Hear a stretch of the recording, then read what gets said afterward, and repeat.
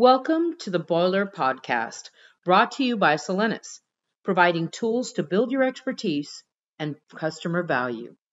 In today's podcast, you will hear Marshall Lewis, Tom Clay, and Alex Zhang of Solenis discussing the introduction of boiler phosphate pH control, or BPPC, and the leak alert, and how you can bring value to your customers. This is Kai. I'm the team leader for the boiler water applications team. And first, I wanted to thank everyone for taking the time out of their day to attend this important training modules that we're going to be presenting today. During this session, we'll discuss the importance of congruent phosphate pH control and the benefits of BPPC, which is the boiler phosphate pH control system. There'll be a review of BPPC, that'll be covered, and how to sell it. Details on the on-guard eye controller and how BPPC fits into that will be discussed, as well as details on leak alert and how it functions. First, let me make sure that everybody does not use the audio function on Skype, and please place your phones on mute. There'll be an opportunity at the end of the presentation for any questions. Okay, Marshall? Okay, thanks, Kai. Just a little bit of background. Tom Clay and Kai and others in the boiler group discussed that we thought it would be advantageous if we just did a quick review of some of the capabilities of the eye controller for BPPC control, that's balanced pH phosphate control, and leak alert. And then we also made a review of the procedures, if you will, or the process to go through to acquire an eye controller, have that scoped out in your facility, and to add the leak alert capability and so forth, so that we could facilitate the interface between the field and the initial stages of the sales process for an eye controller, which we feel like is a tremendous asset for us. Next slide. Okay, so what is boiler phosphate pH control? We shorten that to BPPC, and that is the proprietary software used by the eye controller to achieve industry-best congruent phosphate pH control to stay in the box with your boiler chemistry control. Hats off to Tom and his group for designing a truly customized system for boiler chemistry control. They didn't just go out and buy a PLC and stick a Solenis label on it and say, here's a boiler chemistry controller. This is a custom designed boiler chemistry control system, and the results demonstrate that it is superior just to the regular off-the-shelf PLC. Next.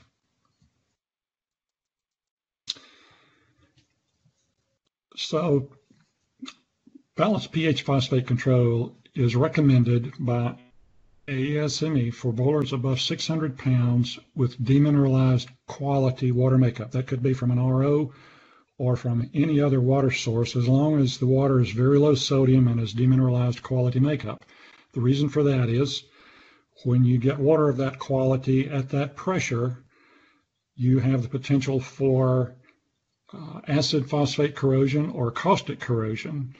The emphasis of the boiler chemistry program switches from scale control, which you typically have with poor quality makeup, over to an emphasis on corrosion control. So industry best practice is to use congruent control under those conditions. We feed chemicals which are a high or a low sodium to phosphate ratio blend to maintain the chemistry control for these programs. The eye controller modulates the feed of those two chemicals. It feeds both simultaneously, as opposed to on-off control, which many other systems use. The result of that modulated control is you get much smoother, more precise control. All right, next. So if you're going to run congruent control, which we have already discussed the need for, what's the best method to achieve reliable control? And the eye controller has proved to be an industry best method to accomplish this. We have seen many advantages with it that you can point out to your customer. One is reduced chemical control. We'll show some examples in a moment of how the iController implementation has gone to true statistical control instead of just maintaining a system within the boundaries of your system control parameters. And that generally results in reduced chemical usage. It reduces the risk of corrosion by giving you a greater margin of control error as you control around a smaller control point. Capabilities of the system are you have connectivity to the mill DCS, you can connect to your phone for alerts, and email as well. Next. So these are some of the details of the capabilities of the iController. I'm not going to read through all of these, but just take a quick glance down through there and you can notice that there are tremendous flexibility with the iController. You can control up to 4 systems. You could put 1 boiler and 2 cooling towers and 1 bark boiler scrubber on the same system, or any combination of configurations. And it'll take 19 chemical feeds with feed verification, and it'll also take 199 inputs where you could take other signals from the DCS to utilize on the iController itself. Next. Okay, this is a case study where a boiler was under PLC control, and as you can see, most of the results were in the box. This is probably 90–95% control in the box, and you can see the results with the iController. The iController in this instance was, very high, 98–99% in the box probably. So you cannot assume you have good control just because your in the box number is in the high 90s. The results on the left obviously are not really good control compared to the control which you see on the right. Next. This is a graph of an existing customer which we have on an iController, and this is a typical result which they have, and they monitor this monthly and mail us this chart. And this particular facility, has 3 boilers on an iController, and they typically run 98–99% in the box. Next. Schematically, this is the layout of an iController with BPPC. As you can see on the left, there are 2 phosphate blends, an up blend to increase your pH and a down blend, which will tend to decrease the pH. The iController takes signals from the blowdown flow meter and from the phosphate analyzer on the blowdown. It modulates those 2 chemicals to maintain control through various loads and operating cycles. So it does an excellent job of responding to the system, and it actually learns how a particular boiler will respond. And it will adjust its response, faster or slower, depending upon each particular system. Next. So just a word about high pressure boiler chemistry, a little bit of background. I know a lot of customers sometimes will push back on going to congruent control. Next. So just a little bit of background here on, I guess, the reasons why you should encourage your customer to use best industry practices for congruent control. Feed water standards are established here for boilers operating above 900 psi. And they're a little bit relaxed for non-recovery boilers over 900 pounds, but still they're fairly strict. Next. So high pressure corrosion mechanisms, we talked about caustic and acid phosphate attack. There are other types of corrosion which can occur also at higher pressures. And as we see in most, especially paper mill systems and in most higher pressure industrial boilers, the greatest potential for deposition is from iron transport, and any deposition in a boiler increases the opportunity for under deposit corrosion. Next. So as we said, waterside deposition is, I guess you would say, almost one of the requirements or one of the root causes of many high pressure boiler corrosion failures due to acid or caustic phosphate attack. And the amount of deposit that can induce corrosion is often much less than can lead to an overheat failure. Next. Just a little schematic for your discussion with your customer about the mechanism of underdeposit corrosion. A deposit will form an insulating layer between the water and the parent steel. As water migrates into that area, the water will evaporate and it will leave behind the boiler water solids, including, sodium or low pH phosphate salts. As your boiler chemistry changes over time, and the concentration of those salts under the deposit is what can ultimately cause your corrosion. Next.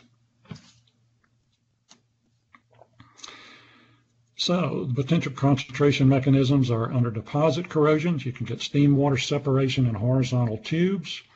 This is a pretty common occurrence that we see in high pressure boilers, or for boilers with very high heat input areas, you can get actual steam blanketing or departure from nucleate boiling. And the risky thing about high pressure boilers with good quality feed water is the deposits can often be very localized. You can inspect all you want to in a boiler, but there are areas you cannot get to, and a lot of these troublesome areas are usually very inaccessible. And you can be getting corrosion which is cumulative over the years in these areas and not know it until you have a failure. So the best practices, the best recommendation we can give our customer is to maintain as good control as absolutely possible so that you minimize the cumulative effects of excursions in these localized areas of your boiler. Next. This is a prime example of a horizontal header in a recovery boiler where we had steam water separation. Boiler DWDs were very low. Inspections were all good. This boiler years ago had very poor chemistry control. It has better control now. We're probably 95% in the box. We do not have an eye controller on this boiler, but some maintenance on this boiler revealed in these horizontal runs what you see here. The bottom portion of the tube, as you can see, looks extremely clean, no problems, but the top of the tube, we had this steam water separation area where we got a concentration of salts, and we got acid phosphate attack underneath these deposits. Next. Caustic corrosion is a very similar mechanism to the acid phosphate corrosion. It just depends upon what you get depends upon the boiler water chemistry at the time of the excursion. Obviously, if you have a high pH out of control excursion, you get the caustic attack, and if you have operation times when you're below the box, you can get the acid attack. Next. Okay, acid phosphate corrosion. We hear a lot about caustic attack, but acid phosphate is not as often discovered, but it certainly can occur as well. As in caustic attack, it occurs usually under deposits where there's high heat flux, and it's caused by the acidic precipitation of sodium phosphate salts. And again, when you're below the box, even for short periods of time, you have the potential for getting acid phosphate corrosion attack. Next. Acid, to determine whether you have acid or caustic attack, you really need an analysis of the deposit. The type of iron phosphate which forms can be analyzed to determine the mechanism of corrosion. But the acid phosphate usually has a reddish tint with some white salts scattered around in it, similar to what you see here. Next. Okay, we talked about the factors for acid phosphate corrosion, a low sodium to phosphate ratio, and a concentrating mechanism. Next. So, if we know you can get corrosion problems in these high pressure boilers, how do you mitigate it? Minimize deposition and control your boiler chemistry in a non-corrosive or a congruent range. Obviously, these are the two main causes of the corrosion, so obviously the strategy to prevent is to minimize these two occurrences. Next. All right. Next. Just a brief discussion on terminology. We frequently talk about coordinated control, and that's coordinated control is operating below the upper black line there, which is a 3-to-1 sodium to phosphate molar ratio. It was found that, if you operate up close to that limit, you can still get caustic corrosion attack. So there was a modified range, if you will, which was called congruent control, where you operate at a 2.8 sodium to phosphate ratio or below. So just if you hear both terms, just be aware that there is a little bit of difference, not to get hung up on the terminology, but technically we recommend that people run congruent control. And because of the difference in solubility, as pressure changes, as temperature changes, as you go up in pressure, you go down in the concentration of sodium salts that are recommended in the boiler. Okay, so the industry standard is congruent control. We talked about that as the upper sodium to phosphate molar ratio being pressure dependent also. Next. Marshall, so 2.6 to 2.8 is where you need to be? Well, it depends upon your pressure. If you're around 600 pounds, you can operate about 2.8 maximum sodium to phosphate. And as you go up, above 1,500 pounds or so, that'll drop down to about 2.7. We typically shoot for about 2.6 as our control point, regardless of the pressure. Yeah, okay. Because most of our boilers are 1,500 pounds or below. And the 2.6 kind of puts you typically in the middle of the box, which gives you the greatest margin of error, if you will, or the greatest zone of protection, I like to call it, for any system. Okay. That's a good way of thinking. Thank you. Okay. So that's a good point. The zone of protection, I think, is something that almost everybody can relate to. And as you improve that control, and as you tighten your control down to the center of that box, that truly does give you a zone of protection as you have normal process upsets. Okay, we talked about congruent control. Next. This again is just showing where you get free caustic above this 3-to-1 sodium to phosphate molar ratio, and below that you have captive alkalinity, which means that you have adequate disodium phosphate, which can react with any free hydroxide to hold that alkalinity captive, if you will, if you want a mental picture of what's going on. And that is a less corrosive regime or a less corrosive environment than operating at the 3-to-1. So if you want more detail on the exact reactions going on, this will give you some background on that. We won't go through the details here, but in fact, you try to maintain the pH in a range where you form disodium phosphate so that that disodium phosphate can react with any free hydroxide that's present. Next. Okay, we talked about the controlled diagram, and where the recommended control range is pressure dependent, and a little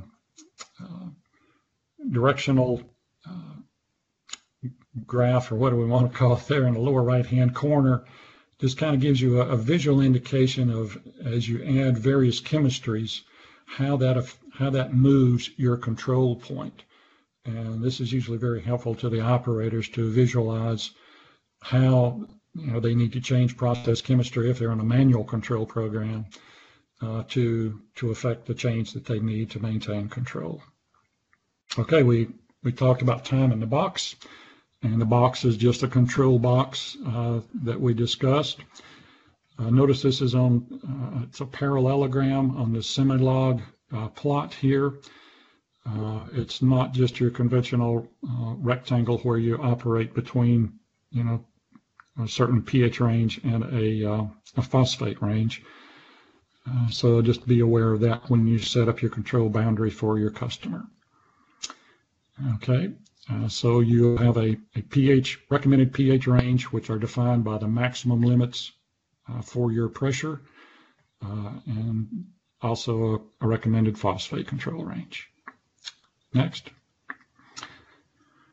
All right, what we wanted to do is just give you a little background first on some resources and a brief understanding of the reasons and the good reasons for operating in a congruent control range, and the industry best standard for maintaining that control.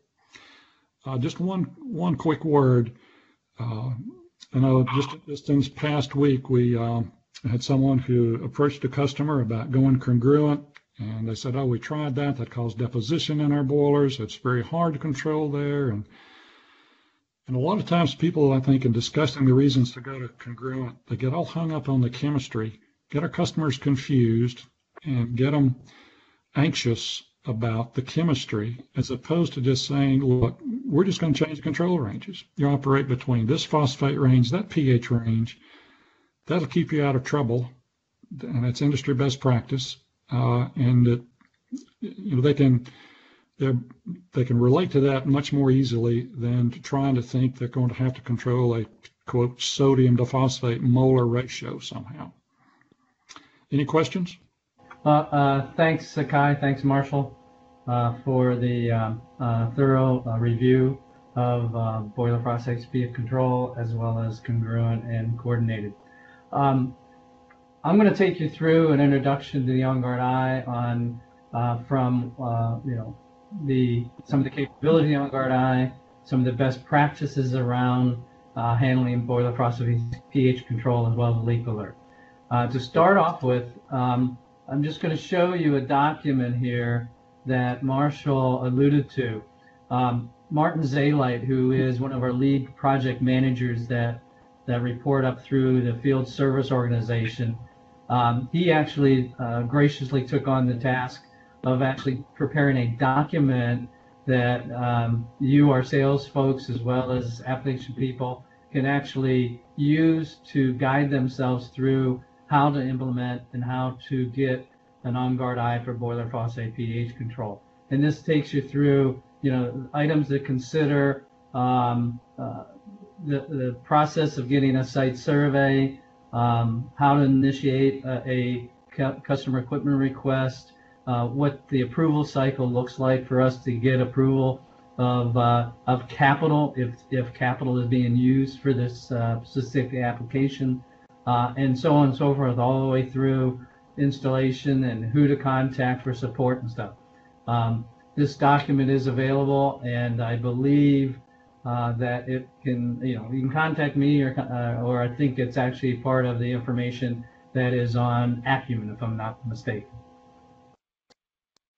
Moving on to the actual presentation. What you're seeing here, as you saw in Marshall's presentation, of what the BPPC application looks like in somewhat of a P&ID type drawing. Starting on the right-hand side, you see where I'm highlighting required signals. For boiler phosphate pH control, we must have a blowdown flow coming out of the boiler, as well as a pH meter installed on a discharge of a sampling station. Also required is either a phosphate analyzer or a lab result of the phosphate that is inputted in the on-guard eye. And one of the key things which I'll review in a minute here is why we highly recommend a phosphate analyzer over lab result. And like I said, I'll get to that in a second here. The other situation is the chemical feed. Like Marshall accurately talked about, it is an upblend and a downblend. We use typically low pressure metering pumps that are feeding into the drop leg of a dilution chamber that is then fed using a high pressure, high volume chemical pump to get the diluted chemical into the boiler as quickly as possible. All right. The other thing that's part of a typical boiler phosphate pH control setup is not only the chemical pump, but some means of accurately verifying the chemical being delivered, whether that's in flow meters or within the pumps themselves. All right. As I mentioned about pH and phosphate, those are our key operating indicators.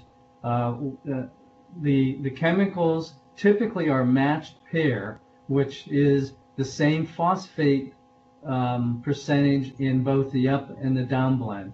However, the on-guard eye is actually capable of feeding unmatched pairs, but I don't think that's something we have done in supplying the chemicals at this point. Normally, they're always matched with their phosphate. All right. The on-guard eye simultaneously feeds both the up product and the low product at the same time to get optimum phosphate and pH control. The result is very improved response and tighter control.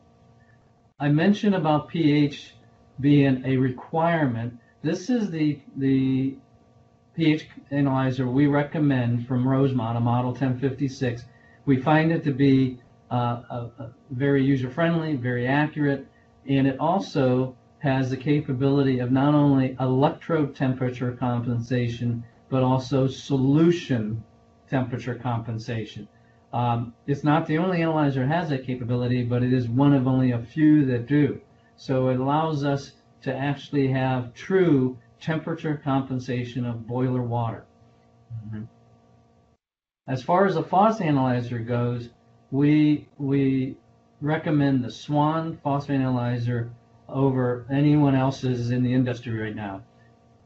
We used to use the Hawk 5000 series analyzer many years ago.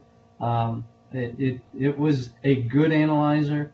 Unfortunately, Hawk thought that they were going to be coming out with a better analyzer called the 5500. It failed miserably for us, and we went to Swan.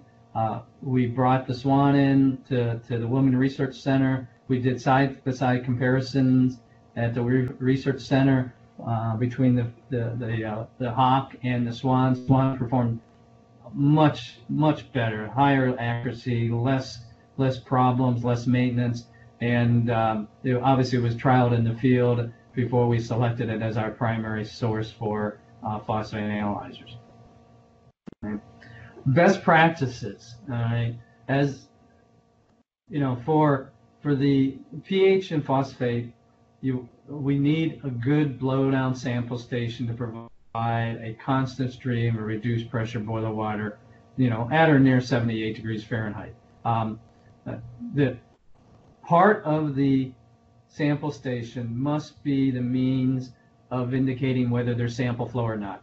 In the typical ones we recommend, there's a pressure switch in the sample panel that is wired back to the on-guard eye, so that the on-guard eye can take appropriate action if the sample flow has been shut down or is reduced to where it's not going to be providing the sample necessary for the analyzers. And the loss of sample flow initiates forced manual control within the BPC program in the on-guard eye to where it will continue to feed at the previous gallons per day, at the previous percent up blend, and maintain that during this failure situation. The good news is during this period of time, both the feed rate and percent up can be manually adjusted. Continuing on with best practice, I mentioned the dilution chamber. That dilution chamber is more than just a dilution chamber. It actually has high and low level switches in it.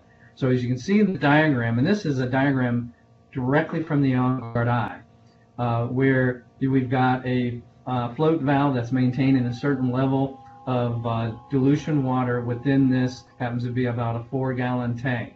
The reason why we have the high level and low level switches in there is to give us an indication of the state of our high pressure pump and the state of the dilution water. If that level of the dilution chamber goes down below the low level switch, the chances are we have lost dilution water. And if we didn't shut down an alarm at this situation, then we would be putting neat chemical directly in the boiler. So when we hit a low level, we actually shut down the low pressure medium pumps and the high pressure pump, and sound an alarm and actually call out on the situation so that we have somebody to come in and take care of it and remedy the problem. Also on the high level side, obviously the dilution water, unless the valve fails, would not cause the high level. What typically causes a high level is the high pressure pump is either failed, a valve been turned off, but it's not keeping up. And the fact that we're feeding our blended chemicals into the dilution chamber, that will actually cause the rise of the water level in the dilution chamber. And again, when we hit that high level, we will sound an alarm, we will shut down the medium pump, a high pressure pump, because we don't want any chances of damaging the high pressure pump. Mention feed verification. As you see here, there's a couple of screens directly from the on-guard eye. One of the things that's available now that wasn't available a number of years ago is the new pumps that actually have the capability of determining flow rates of the chemical that's being fed. The Grumpus CD8 does it very accurately using a pressure indication within the pump that through their algorithms built in the pump can give us very accurate feed rate information. The Prominent Gamma X, Prominent does a little bit differently in their pump, but again, we find it to be fairly accurate or rather accurate in its chemical feed rate information. But we can actually use any type of accurate flow meter with the on-guard eye. We've used Yokogawa mag meters, key and soft ultrasonic flow meters. And one other item that makes it very handy for the accounts that were taken away from Suez, the old GE bets, some of those accounts are using what GE called the drawdown assemblies to accurately determine the feed rate of the pumps. You know, back when those were developed in the early 1990s, there was no Grumpus DDA pumps. There was no mag meters that could accurately tell us the feed rate of a pulsed flow rate coming from a solenoid-driven pump, for example. So Betts came out with these drawdown assemblies, which our on-guard eye can actually take the inputs and outputs to control those. So moving a SUX account over to an on-guard eye can be very easy, and we've done several of these over the last 8 years and actually can put in an on-guard eye within 24 hours, replacing a GE control platform. As far as BPC control, all right, Marshall went over the in the box, the boiler molar ratio. Basically, the way we've set up the on-guard eye, it can feed chemical in a multitude of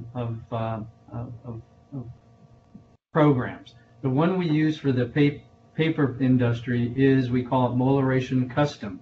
because it's not something that comes directly out of EPRI guidelines. So that allows us to use what we call a program of manual phosphate auto pH, where basically you put in the molar ratio, whether it's 2.6, 2.8, you put in what ppm of phosphate you want to maintain in your boiler, and our program will automatically calculate the pH set point based on those two parameters. And the idea here is we want to actually control to hit a specific pH target and a specific phosphate target. All right. I mentioned earlier about phosphate analyzer versus lab instrument. All right. To get that very, very tight control that you saw in the charts from Marshall, those were done using a signal from a phosphate analyzer. Phosphate analyzer sends us signals about every 13 to 15 minutes. So we're getting new signals all the time. In a lab result type application, we may only get a lab result maybe 4 times a day. So we're not getting in a way, the minute by minute changes that could be happening in the boiler. So with a phosphate analyzer, our control can take action more quickly and thus be able to control the phosphate and pH levels within the boiler to a much more precise level. All right. So we highly recommend the phosphate analyzer. And for leak alert applications, for a leak detection system, a phosphate analyzer is a must. All right. So you're seeing here screens. The left-hand screen is the configuration screen. The right-hand is what the operators see on a daily basis. And because the phosphate and pH molar ratio set points are something that do not change very often, the only people that can change those is the Salinas sales rep. The operators do not have access to change these set points. Talking about control, we mentioned also about feeding the up and down chemicals, talked about the lab entered phosphate result, and the fact that a phosphate analyzer provides much higher level of control. Okay.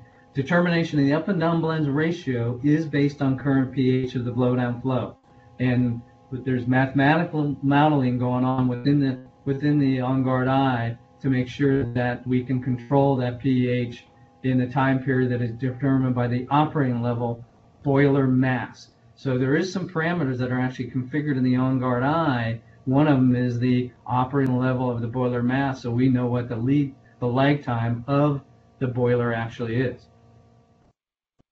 Marshall showed you this already. What was interesting about it was if I recall correctly, the first generation automated control, that happened to be one of the GE Betts pace setter systems operating at one of the plants that we took over with an on-guard eye.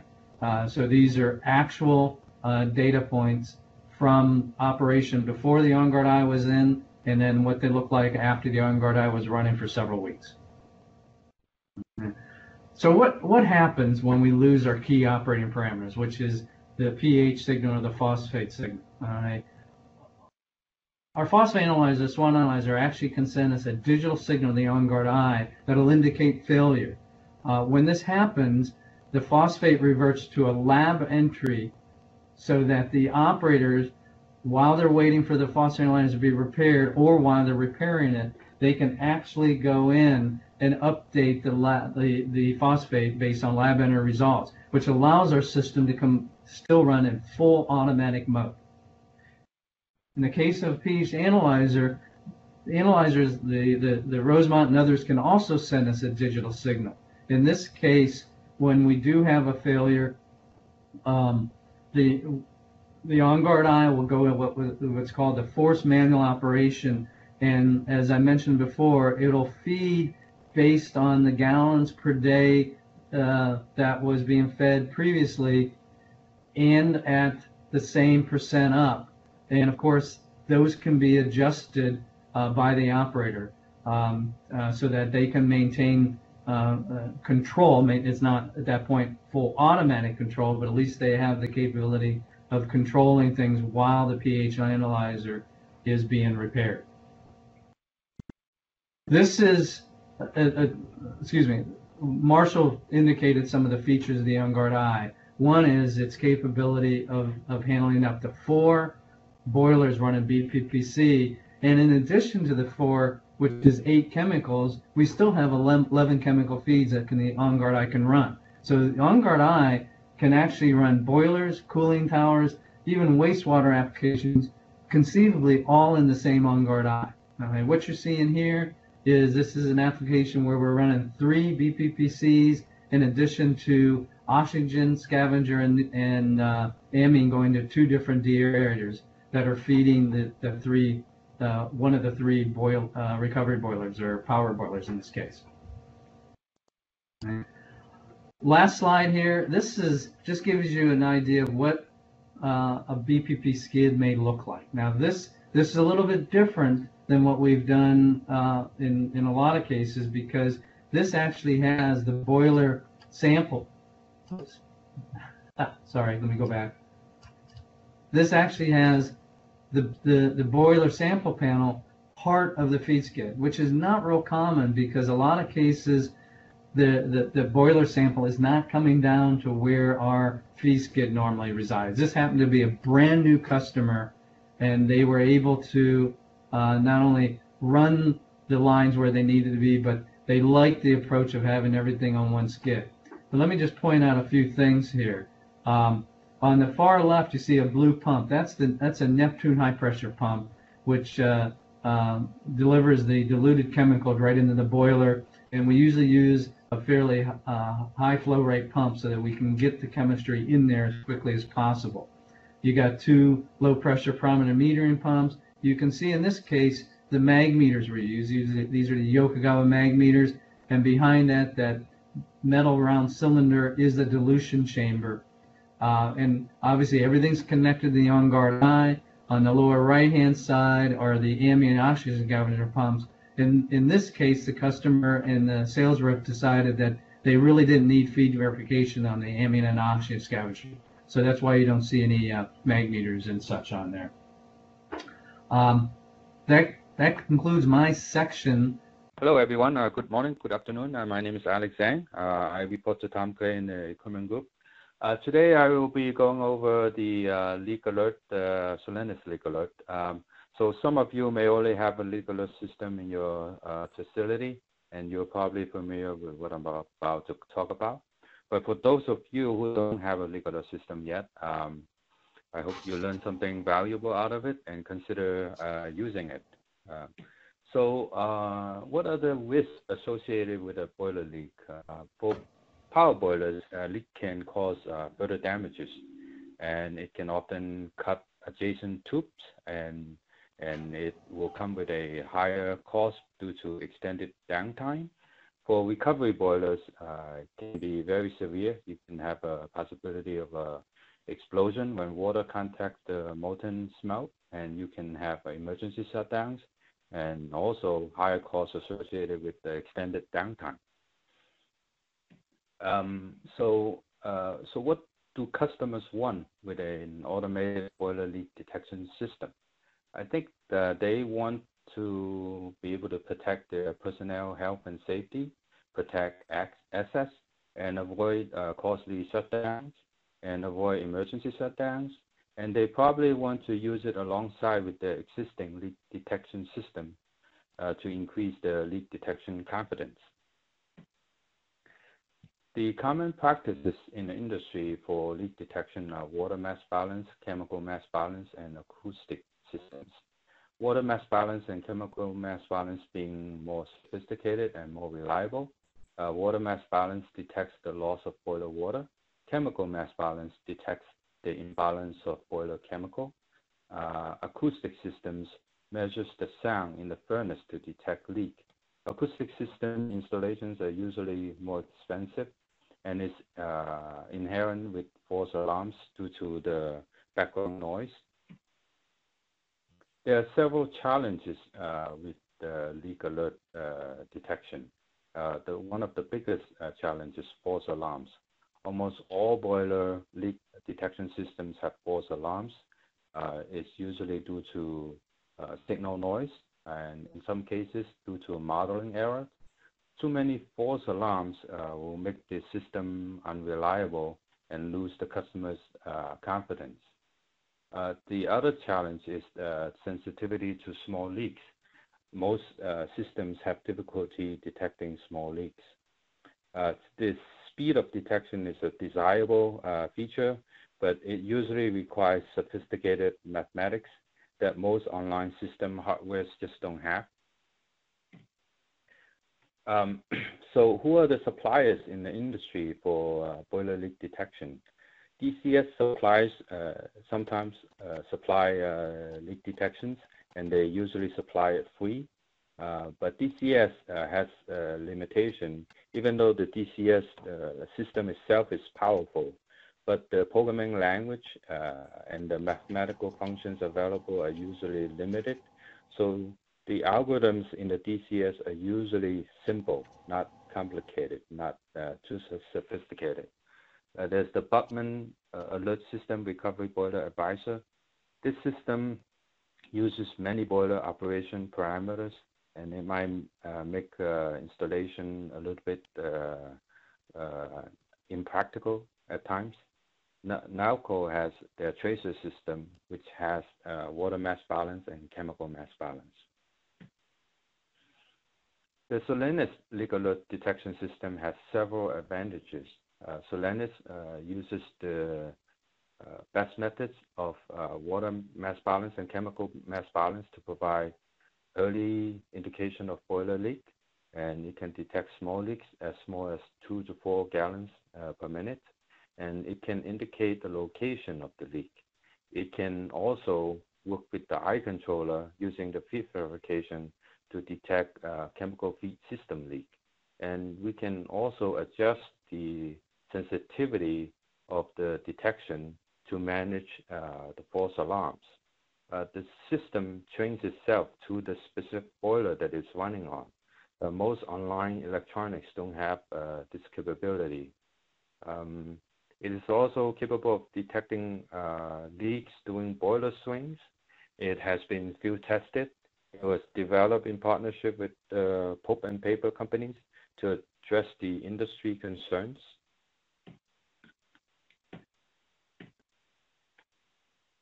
The Solenis leak alert algorithm comprised of the proprietary data filtering methods and statistical approach. The data filtering method minimizes the noise of the data, like measurement noise, things like that. And it maximizes sensitivity and the speed of detection. The statistical approach basically allows it to calibrate itself, so to train itself on the boiler that is running on. And you can also adjust the trade-off between sensitivity and false alarms upon the knowledge of upset conditions. Okay, it employs sophisticated short-term and long-term averaging. And for those of you who have seen the 1 hour and 10-hour averaging, that's what that means. The short-term is the 1 hour and the long-term is the 10-hour. And those two combination allows you to detect small and large leaks with early indication. What type of leak can leak alert respond to? Leak alert can respond to everything that's shown on the slide. I won't go over everything. For example, the feed water line leak, economizer leak, boiler leak, etc. This presentation is available to you for reference. Leak alert is only part of the eye controller. You can run the water mass balance alone, or you can run the chemical mass balance alone, or you can run them together.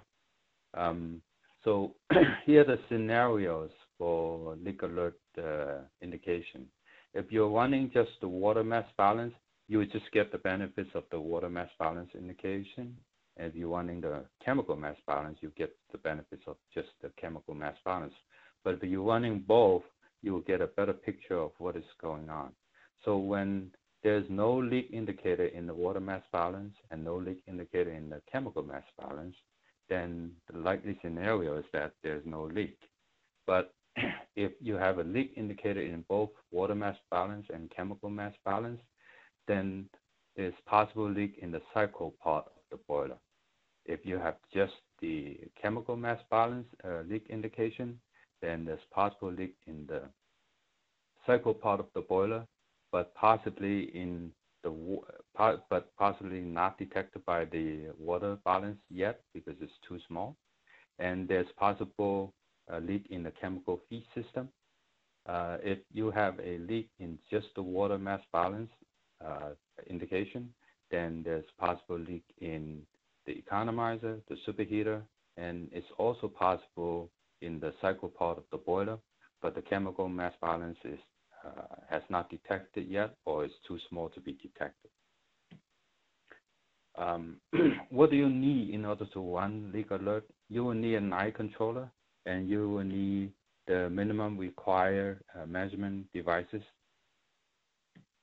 For the water mass balance, you will need at minimum the boiler feed water as the influent flow, and you will need the steam and blow down as the effluent flow. Water mass balance also has 3 optional effluent flow inputs. So for example, if you have a soot blower flow, that can be one of your optional effluent flow, and everything else can be summed into the other 2 optional effluent flows.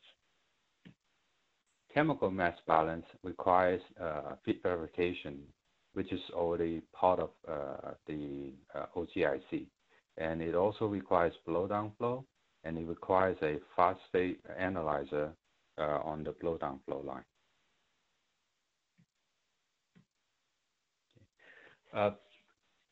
Solenis Leak Alert software has several advantages. One is that it's already part of the OGIC. It was co-developed together with OGIC, so everything kind of worked together in unison. It was custom designed for leak indication.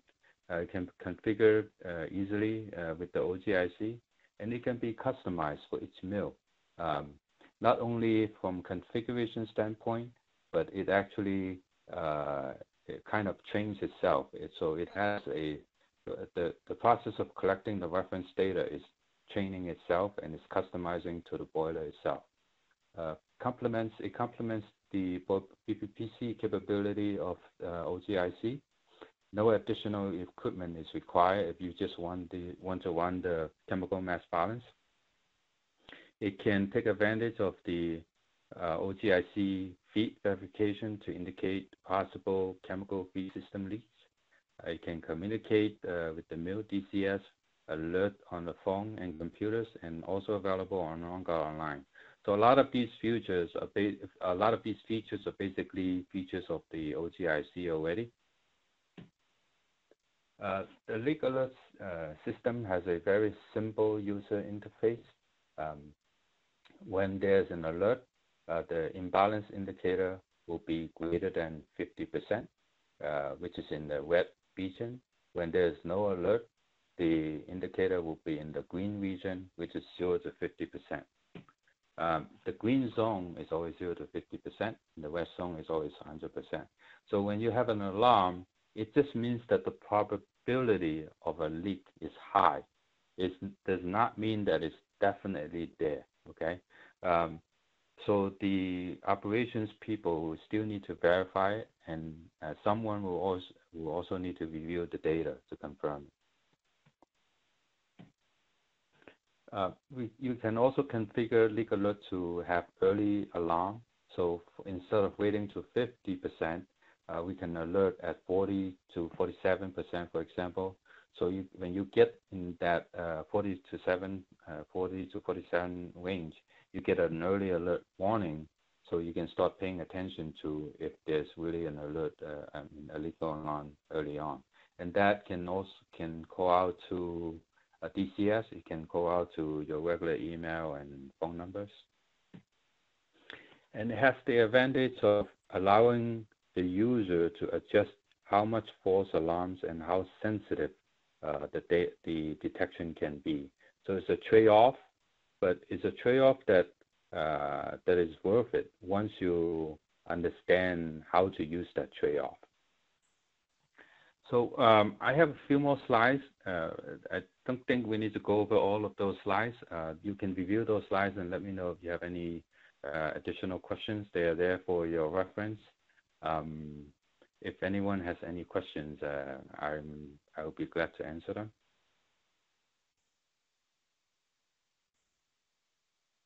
Thank you, Alex. Joe, did you want to make a couple of comments about where these presentations can be found? These presentations as a full, the recording, will be available on the boiler site within the IWT Technical Training Resources site, which can be found by going to Insight and searching IWT Technical Training Resources, and then from there you can go to the boiler site. We will also be taking the audio from this particular session and turning it into a podcast. And again, at that same site, there is a link at the top of the page that will direct you to where the podcasts can be downloaded and found. And thank everyone who took the time out of their schedule to call in. And everybody have a safe and enjoyable weekend. Thank you. Thank you for attending the Boiler Podcast. We hope that you found the information useful. Please be sure to check the technical training site within IWT for any other resources and information you may need.